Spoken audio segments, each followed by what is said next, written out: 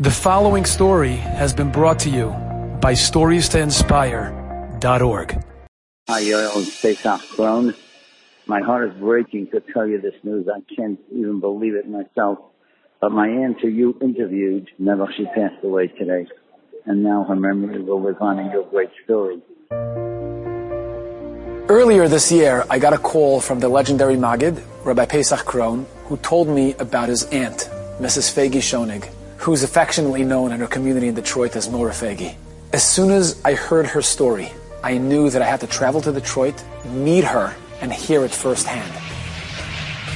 20 years ago, Mrs. Schoenig traveled to Israel to celebrate the birth of a granddaughter. We saw the baby and everything, and then we said, okay, so let's go out to pizza. When I saw Sbarro, I said, Sbarro pizza? In America, that's not kosher. She says, here is kosher. I said, wow, let's go. So we went. They go to Sbarro's, they order their food. Mrs. Schoenig carries the tray back to her table while Gitti, her daughter, is paying for it at the checkout counter. And I saw a guy that looked funny. He was dressed very funny.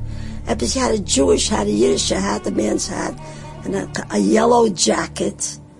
And I don't know, pants, I don't remember. That's funny. And all of a sudden, a huge blast goes off. I'm going up the steps, I'm holding this tray, and all of a sudden, boom, I hear like that. The blast was so strong that it lifted Mrs. Schoenig off the ground, and while she was in the air, her shoes came flying off her feet. I thought that the ovens, wherever they make the pizza in, exploded or something. So I said to a person next to me, what happened? And she didn't understand. I said, Hakarat.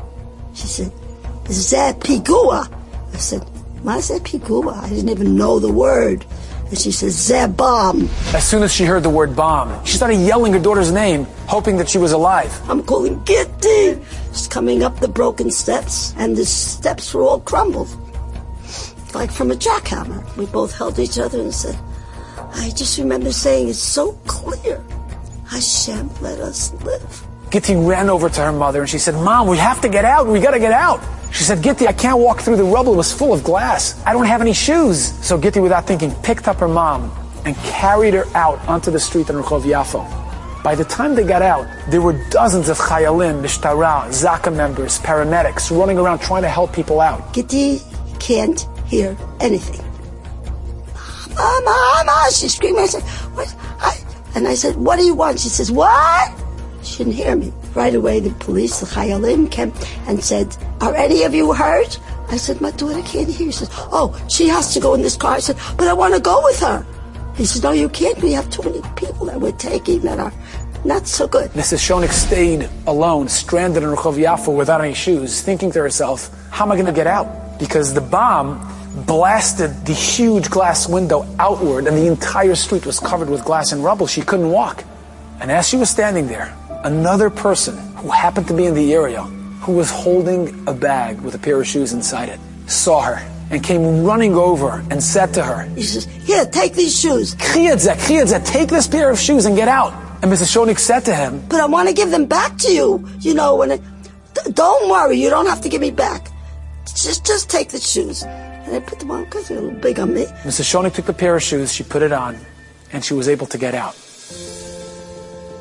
20 years later, as I was sitting in her living room, interviewing her, she went to her closet and pulled out that pair of shoes. And she said to me, for 20 years, I've kept a pair of shoes. If something bothers me very much, I take those shoes and say, look at those shoes, that's bothering you. We don't even know how many times Hashem saves us from things we don't even know about them. Sadly, Mrs. Schoenig passed away shortly after our conversation.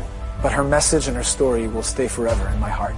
And every morning, as I say the blessing, the bracha that we make on the shoes, Sha'asa li kol tzarki, I think of the lesson she taught me, and I know in my heart that Hashem will continue to provide for me with whatever else I need. You've just enjoyed this story? Come again. Bring a friend. StoriesToInspire.org